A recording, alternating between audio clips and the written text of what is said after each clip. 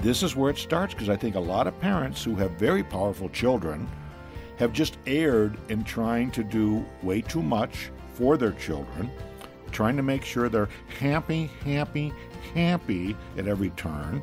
This is Focused on the Family Minute, and Dr. Kevin Leman offers an important tip on how to raise kids with character. And there's times your son or daughter has to be miserable, quite frankly, and unhappy. Why? Because they disobeyed you, they talked back to you. So part of the problem, Jim, is that we start off practicing on these little lab rats. We have high expectations. The kids knew it being a kid. You knew it being a parent, and that's a perfect storm for a lot of excitement down the road. Your children may not like your discipline now, but they might thank you for it down the road. Hear other insights and humor from Dr. Leman about being a good parent at FamilyMinute.org.